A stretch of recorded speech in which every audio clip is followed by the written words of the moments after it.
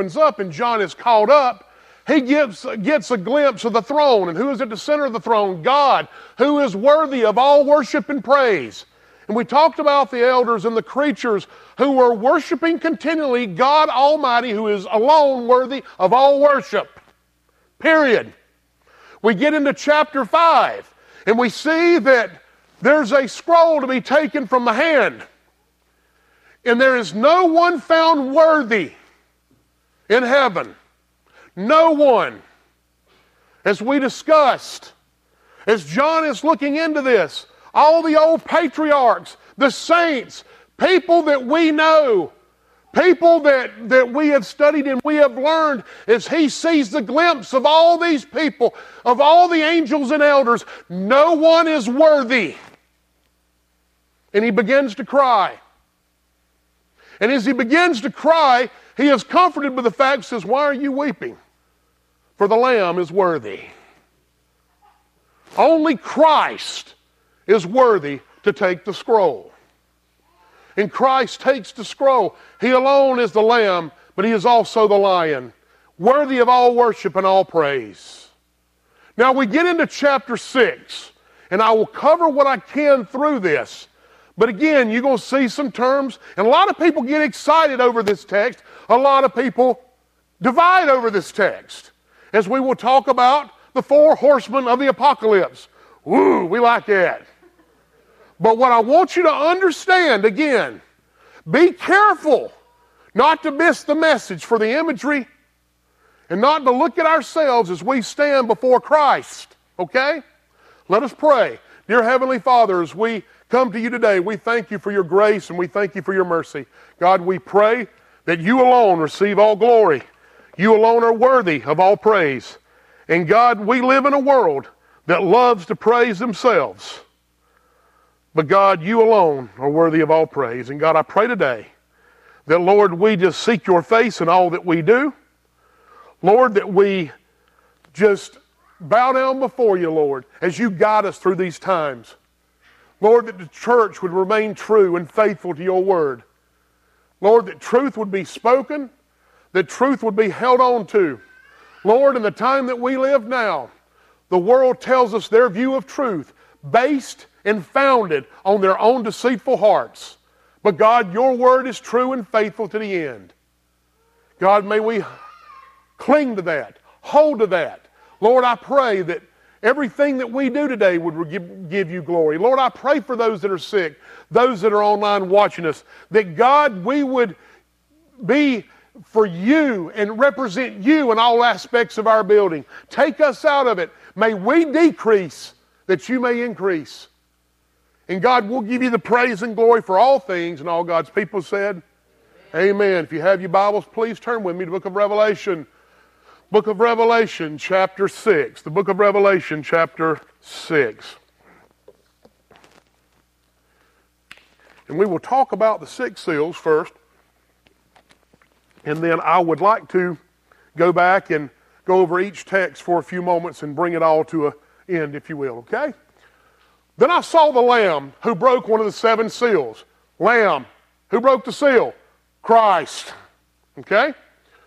He broke the seals, and I heard one of the 4 living creatures say as with a voice of thunder, come, look. And I looked, and behold, a white horse. And the one who sat on it had a bow. And a crown was given to him, and he went out conquering and to conquer. When he broke the 2nd seal, I heard the 2nd living creature say, come. And another, a red horse, went out.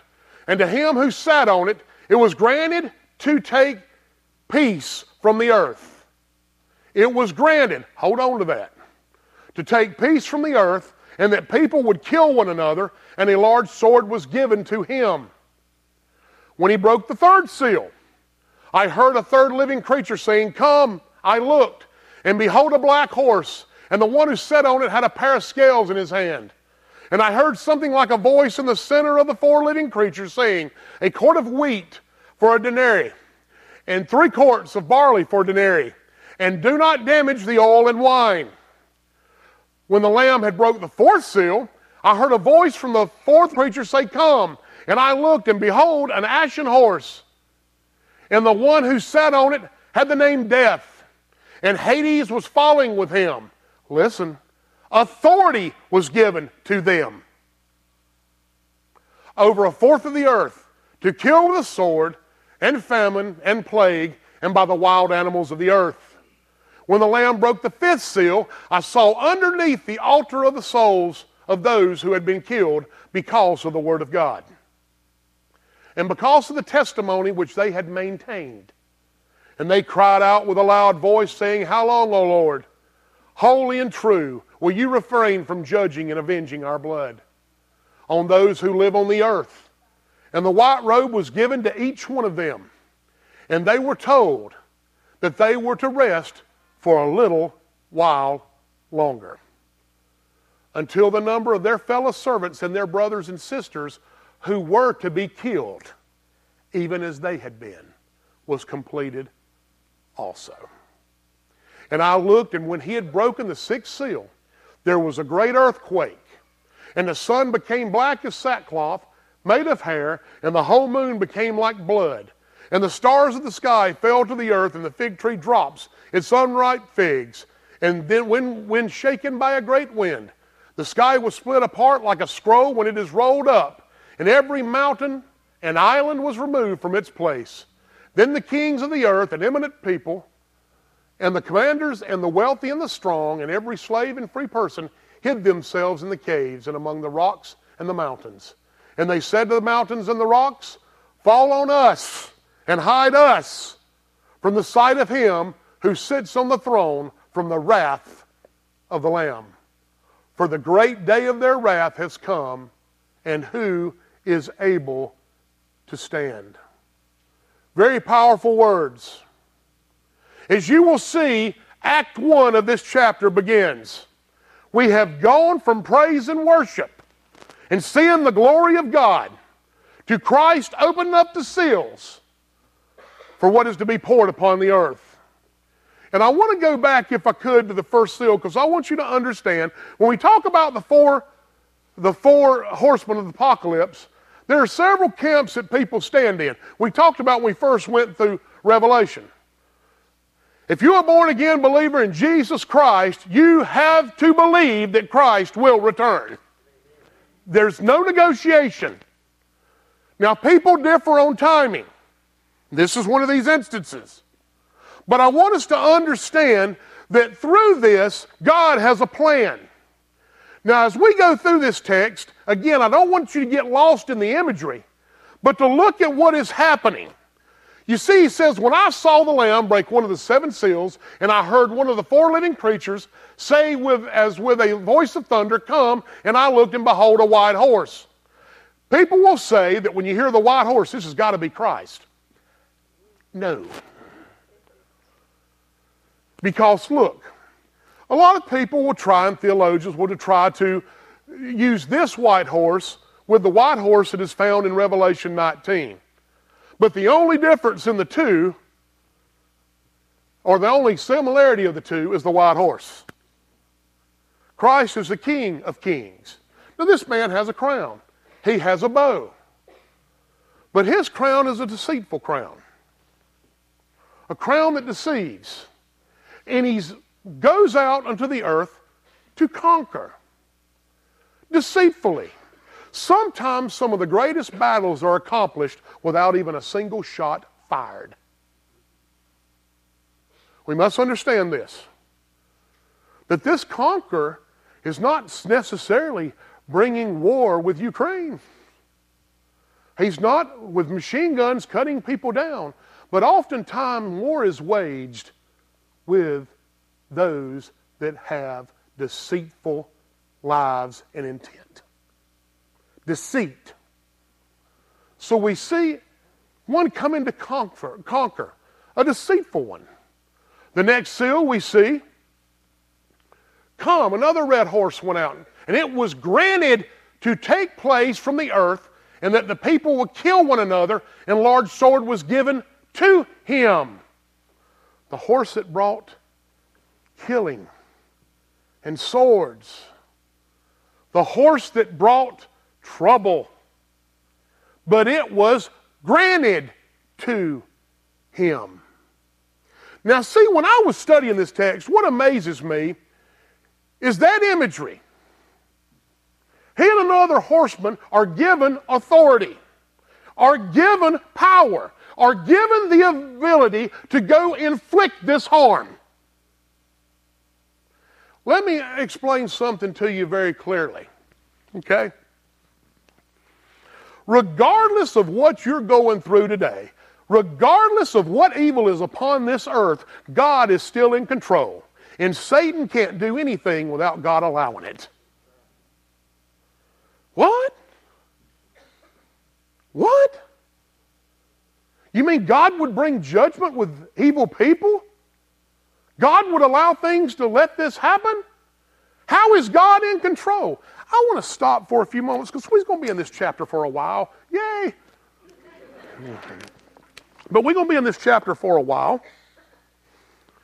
But I want to go back to something that I think is very, very important that we understand. Now, that being said, a lot of times we miss this. The Bible tells me in the Old Testament that there was a man named Job. Okay? Chad, where are you going with this? Well, I'm going to prove my first point. The Bible says in Job chapter 1:6, one day the sons of God came to present themselves before the Lord. And Satan also came with him, and the Lord asked Satan, where have you come from? He said, roaming through the earth. Satan answered to him, walking around on it. Then the Lord said to Satan, have you not considered my servant Job? No one else on earth is like him, a man of perfect integrity who fears God and turns away from evil. And Satan answered the Lord, does Job not fear God or nothing? Haven't you placed a hedge around him, his household, everything he owns? Have you not blessed the work of his hands and his possessions and increased his land?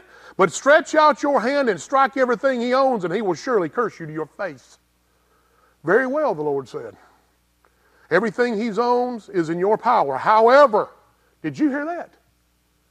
Everything he has is in your power. However, do not lay a hand on him myself. So the Lord left so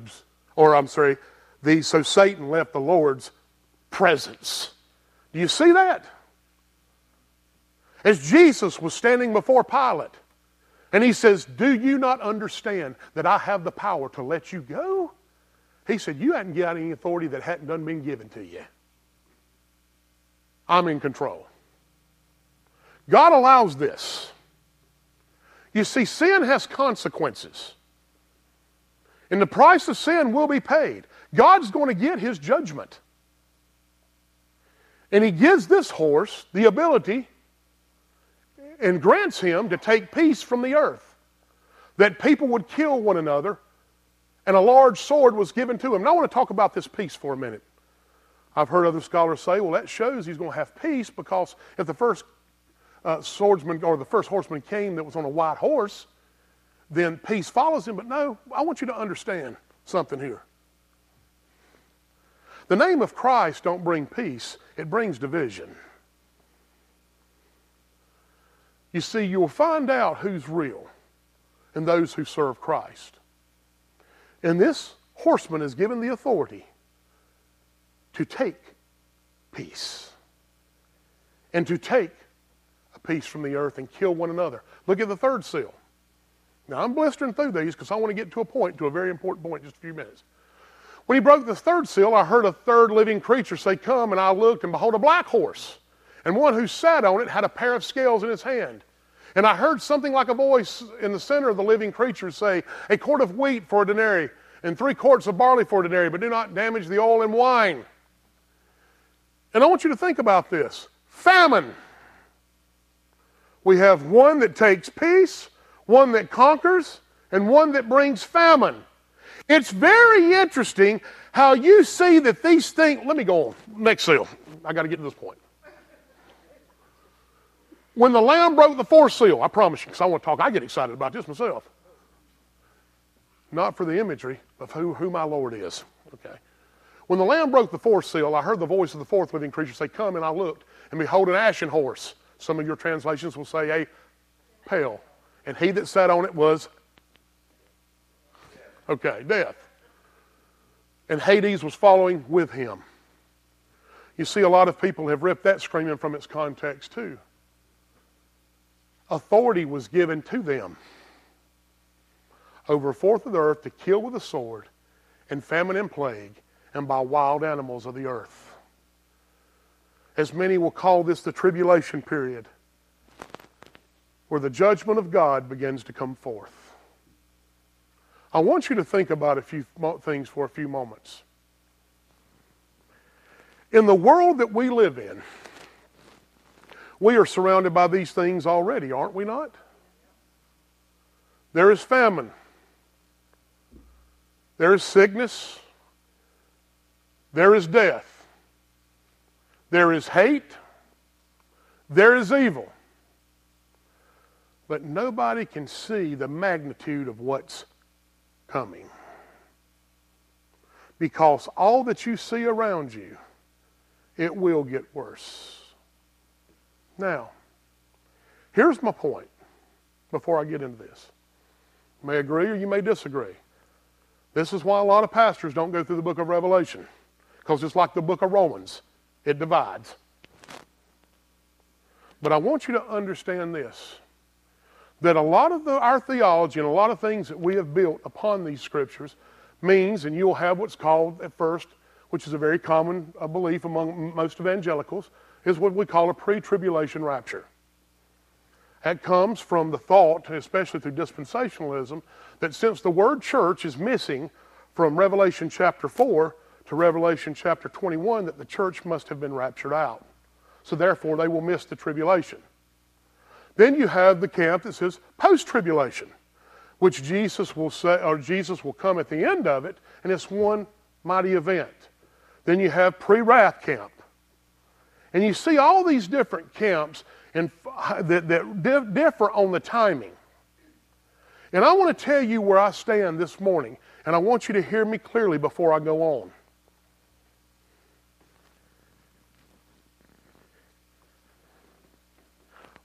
My ideal, I would love not to be when things get worse. But if I'm wrong, then the church has not been prepared for what's about to happen. Now, I want you to go with me on this and bear with me. Okay? How many of you brought your Bibles today? Or your phones or whatever you may have? Not going to make that mistake again.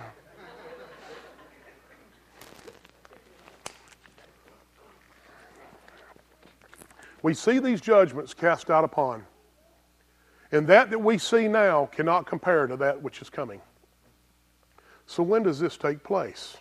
If you would, turn with me to Matthew chapter 24. Matthew chapter 24. We'll call this, they call it the Olivet Discourse. Matthew chapter 24. And again, I don't want you to miss what is happening, because God has allowed it, but God will also limit it.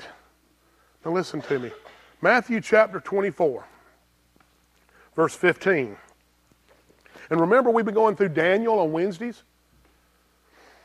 He says, so when you see, in Matthew 24, verse 15, so when you see the abomination of desolation spoken by the prophet Daniel standing in the holy place, let the reader understand, then those in Judea must flee to the mountains. And a man on the housetop must not come down to get things out of his house.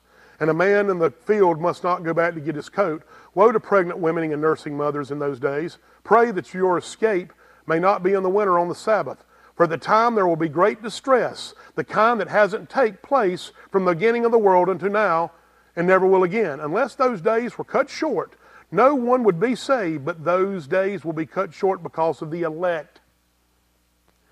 If anyone tells you, see, there is a Messiah over here, do not believe it.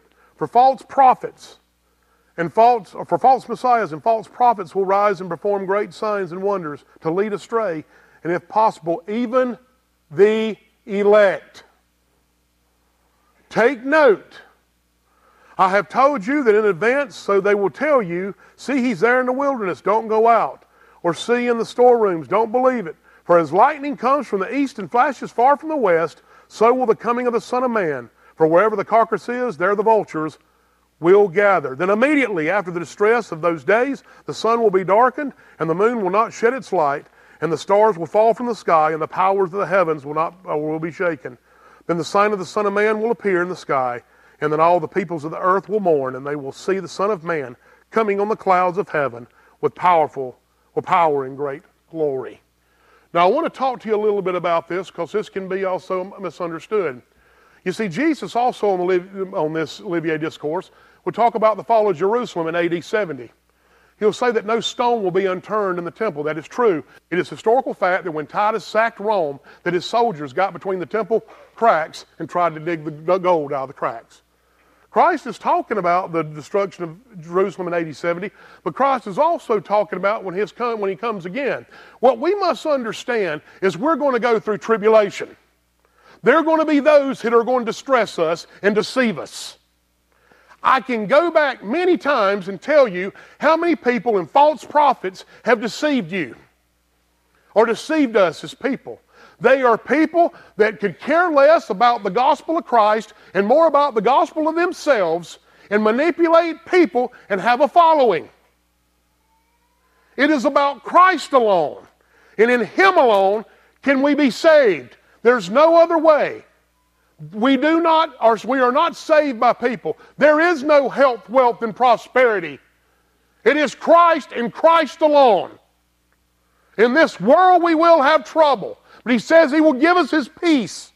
There will be trouble for all of us, even the elect. Those that are saved will not escape tribulation. And as things progressively get worse, there will be people that says, I will bring you peace. There will be peace. There will be a time in those peacemakers. We call them the Antichrist. There are many Antichrists. There are many who say things in Jesus' name. There are many who bring restoration in His name. But they're not His. They will deceive. They will take advantage. Guys, there's famine going on all over the place. Like Paul Washer said many years ago, American Christianity is based more on a godless culture than it is the Word of God. And when I heard that, it struck me to the core. Because how dare you say something like that until I got to hear the stories of my son spending a summer in Nigeria. And I got to hear the stories of him spending the summers in India, where the pastor that he stayed with was persecuted and beaten for his faith in Jesus Christ. You tell people that are outside this world that are dying for their faith in Jesus Christ that they won't have tribulation. That's a smack in their face. And it will get worse. Chad, we're talking about a time of great tribulation. Yes. And it's coming. The church is under attack. Understand the context of this book. It does contain prophecy, but it was written to the persecuted church. There's going to be times when we're going to face things that we don't like. We're going to hear things that we don't want to hear. It's like I put on Facebook the other day a quote. We're going to soon find out that when everything is stripped from us and churches go apostate, that Jesus Christ is all we'll ever need. It's about Christ. And as these wraths and judgments are poured out upon this earth, and we see all this happening, and we see all this taking place, God is still in control. I want you to understand something. If you have your Bibles with me again, I know we flip in a lot of places. We don't understand this. We struggle with this understanding. You and me, we both know, we all know, I've met with some of you before, I don't understand why God does what He does. Well, first of all, God's going to punish sin.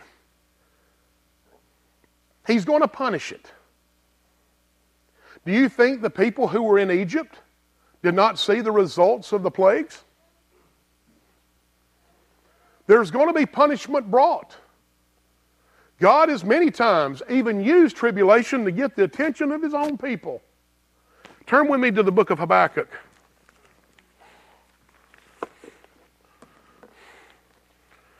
Habakkuk, a minor prophet. Very good minor prophet. I love this book, 3 chapters. If you have not read it, I pray that you do.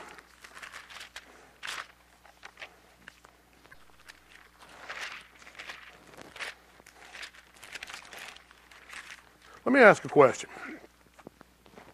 How many of you yell out, "Why, God?"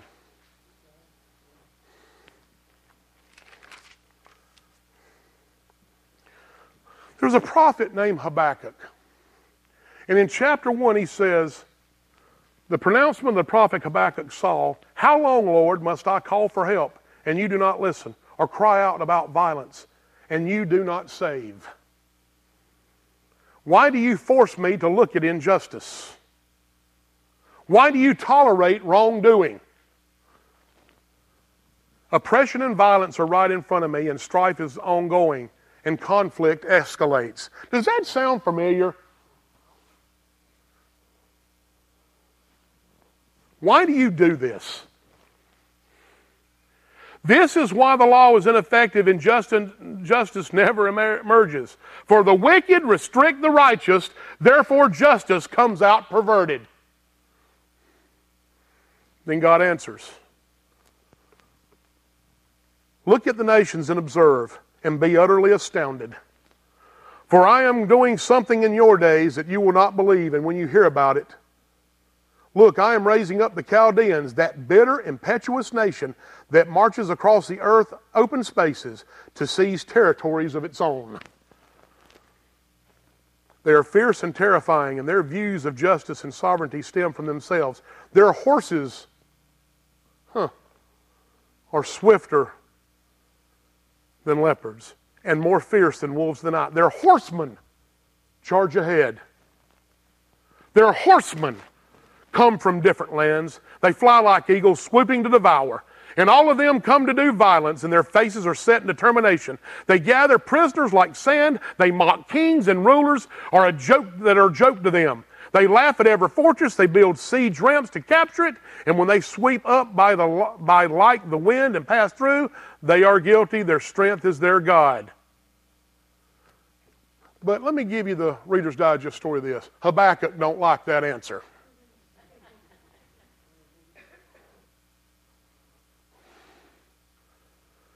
But God in His glory and His righteousness and holiness will bring justice by His way.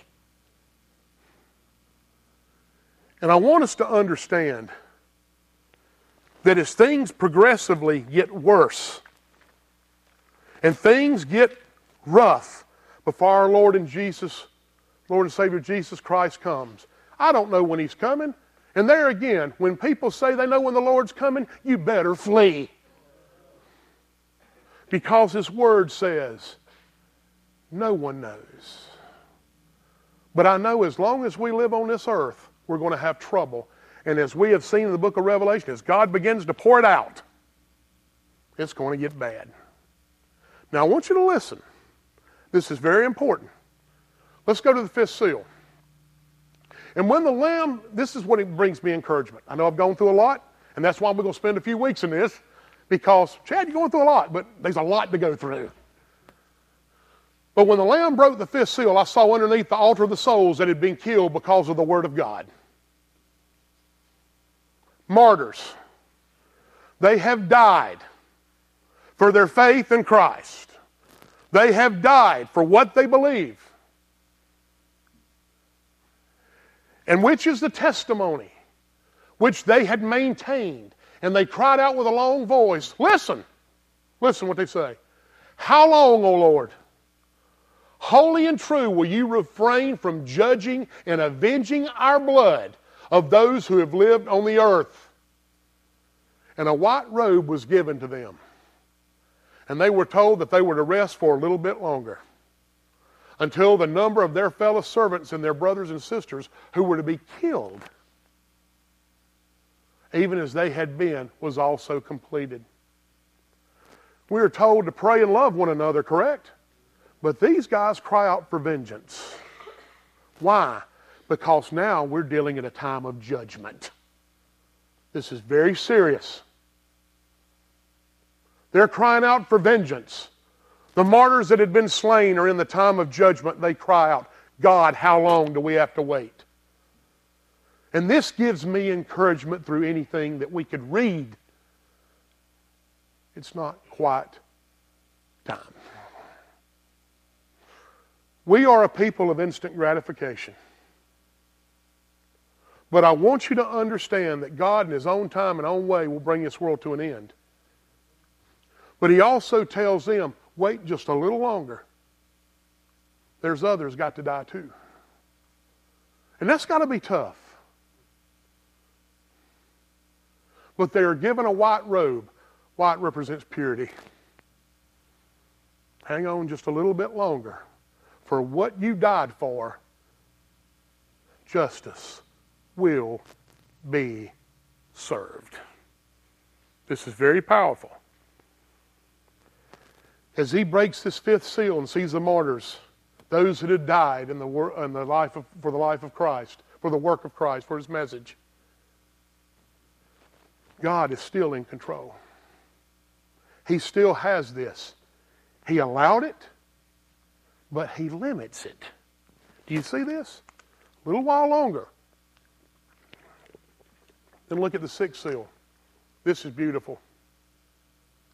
And I looked, and when He broke the sixth seal, there was a great earthquake, and the sun became black as sackcloth and made of hair, and the whole moon became like blood. And the stars of the sky fell on the earth, and the fig tree drops its unripe figs when shaken by the great wind. The sky was split apart, and the scroll when it was rolled up. And every mountain, listen, an island was removed from its place, and the kings of earth and eminent people, and the commanders of the wealthy and strong, and every slave and free person hid themselves in the caves and among the rocks of the mountains. And they said to the mountains and the rocks, listen, fall on us and hide us from the sight of Him who sits on the throne and the wrath of the Lamb. For the great day of their wrath is come, and who is able to stand? I want you to understand, no matter what we go through, no matter what we hear to see, God in His own way and time is going to bring this to an end. The wicked will bow down. I want you to understand this, as I've said before. Paul says in Philippians very clearly that at the sound of His voice every knee shall bow and every tongue confess that He is Lord. You can bow now or you can bow later, but every one of you is going to bow. It's going to happen. And I want you to understand that through this ought to give us encouragement. That as God pours this upon the earth, we have got to understand that this world that we live in is a temporary residence with evil. You see, all this began because of something that happened in the Garden of Eden. That they could not have, they grasped. They longed for. That they could not have, they wanted, and thus condemned man. And not only is because of our nature are we born into it, we don't run to God in our sin, we run from Him. But God in His great mercy through His Son Jesus Christ gave us a way. And He's going to bring this world to an end. The wicked will be punished.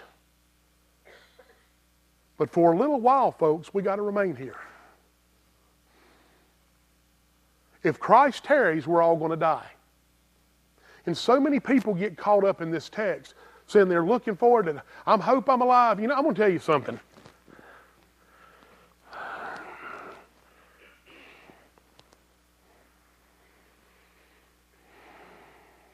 And I struggle saying this.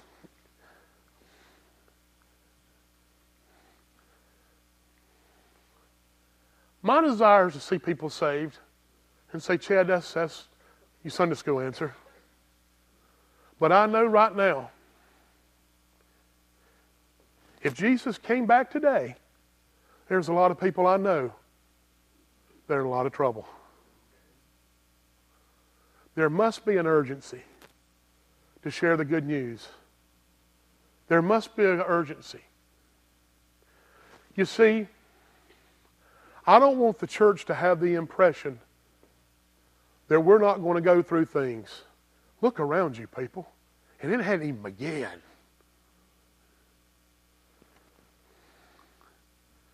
But I promise you this, that He who began this, like He said, It gets to a point when they said, hide us from the one who sits on the throne.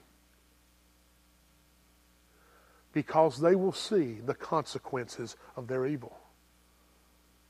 And guys, we're going to see a lot of things. But I don't think that we have prepared the church. I read this a while back. See, I got my phone too. But listen to me. Listen to this.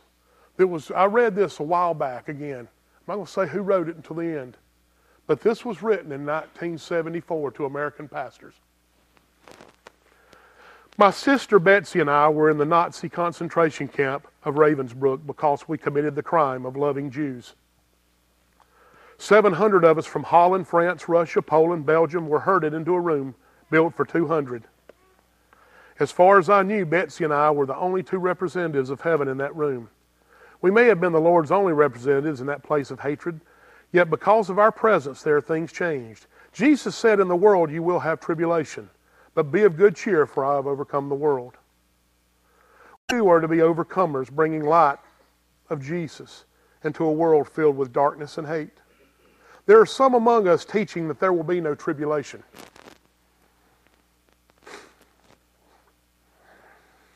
That the Christians will be able to escape all this. These are false teachers that Jesus wanted us to expect in later days. Most of them have little knowledge of what is already going on across the world. I have been in countries where the saints are already suffering terrible persecution. In China, the Christians were told, don't worry, before the tribulation comes, you will be translated or raptured. Don't worry. Then came a terrible persecution. Millions of Christians were tortured to death. Later, I heard a bishop from China say, sadly, we have failed. We should have made the people strong for persecution rather than telling them that Jesus would come first. Tell the people how to be strong in times of persecution, how to stand when tribulation comes, to stand and not faint. I feel I have a divine mandate to go and tell the people of the world that it is possible to be strong in the Lord Jesus Christ. We are in training for the tribulation, but more than 60% of the body of Christ across the world has already entered into tribulation. There is no way to escape it. We are next. Since I've already gone through prison for Jesus' sake, and since I met a bishop from China, now every time I read a good Bible text, I think, hey, can I use that one in the time of tribulation? Then I write it down and learn it by heart. When I was in the concentration camp, a camp where only 20% of the women came out alive, we tried to cheer each other up by saying nothing could be any worse than today. But we could find out the next day was even worse. And during this time, a Bible verse that I'd committed to memory gave me hope and joy. If ye be reproached for the name of Christ, happy are ye, for the Spirit of the glory of God resteth upon you. On their part of evil is spoken, but on your part he is glorified. I find myself saying hallelujah because I am suffering. Jesus is glorified. In America, churches sing, let the congregation escape tribulation. But in China and Africa, the tribulation has already arrived. This last year alone, more than 200,000 Christians were martyred in Africa. 200,000. That's in 1974. That's 50 years ago. Now things that never get into newspapers because they cause bad political relations. Sound familiar? But I know. I've been there. We need to think about what we sit down in our nice houses with our nice clothes to eat our steak dinners. Many, many members of the body of Christ are being tortured to death at this very moment. Yet we continue right on as though we're all going to escape tribulation.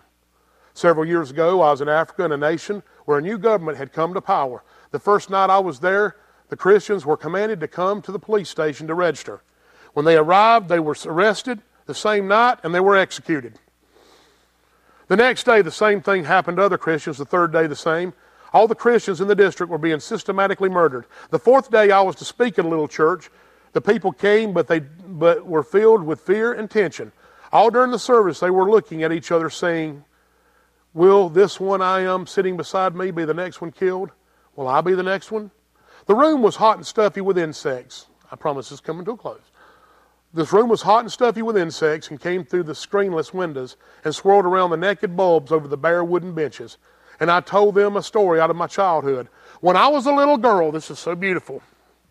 I said, and I went to my father, Daddy, I'm afraid that I will never be strong enough to be a martyr for Jesus Christ.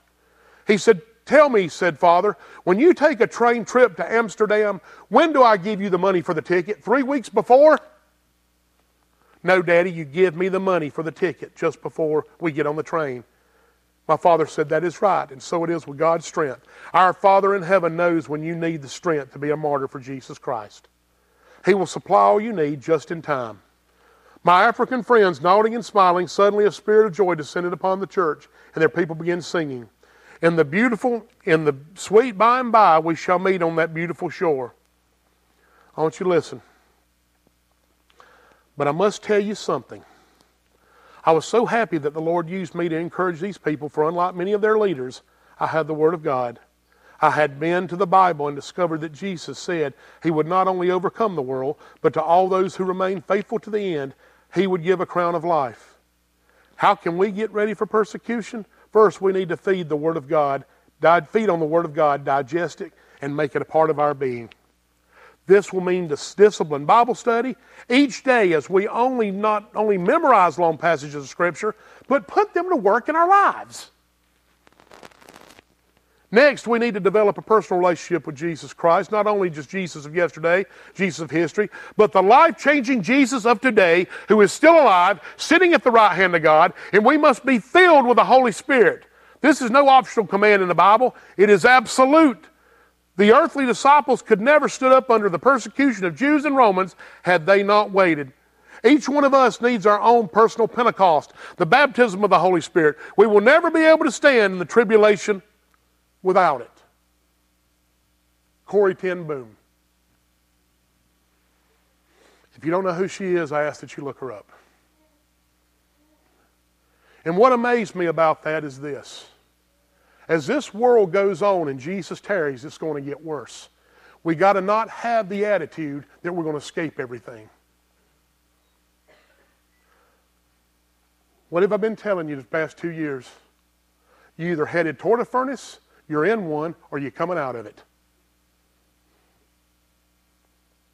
God never promised to remove us from anything, but He promised He would walk with us through it.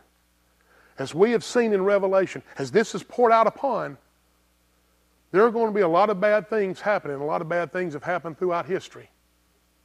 And a lot of God's people have left this world for their faith. But all this is a part of God's plan. For He who began this world will bring it to a completion. And I take courage knowing that just like He told the martyrs in the fifth seal, wait a little bit longer. God's got this, people. Don't be scared of what's coming. Embrace it. Because I can promise you now that as we have seen in the past 2 years, people that we know and love and are affected in this room right now have seen what plagues do to people.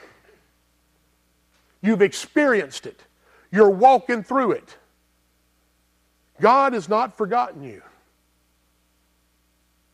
And the judgments that's going to be poured out upon the wicked are going to be great.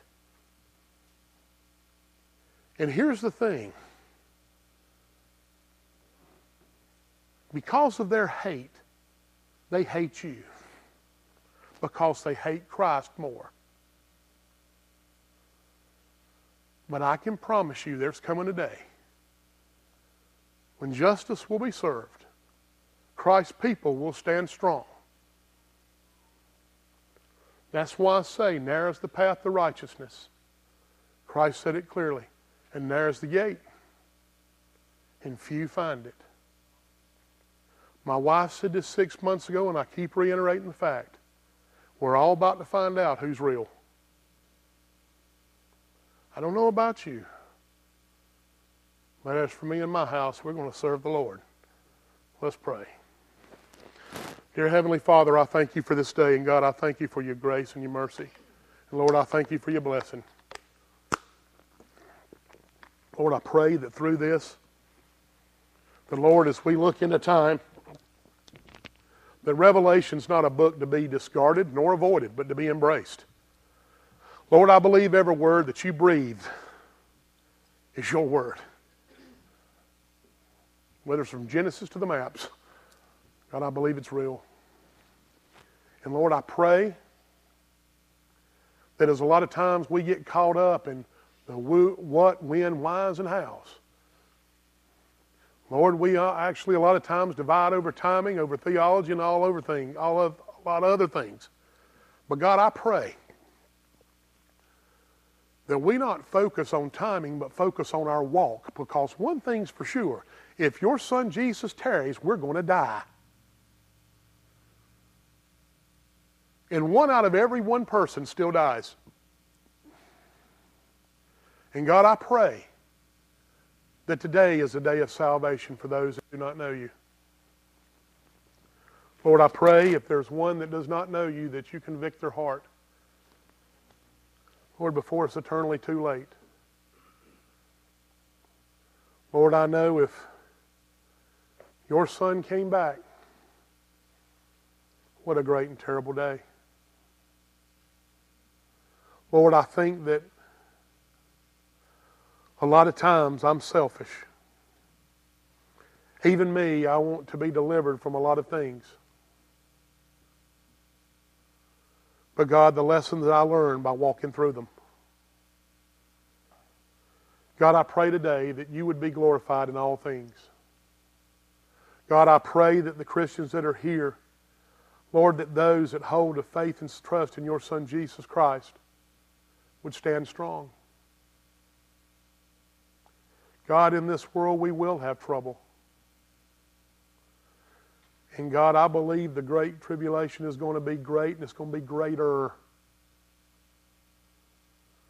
Lord, I believe things will get worse. But Lord, one day you're going to bring an end.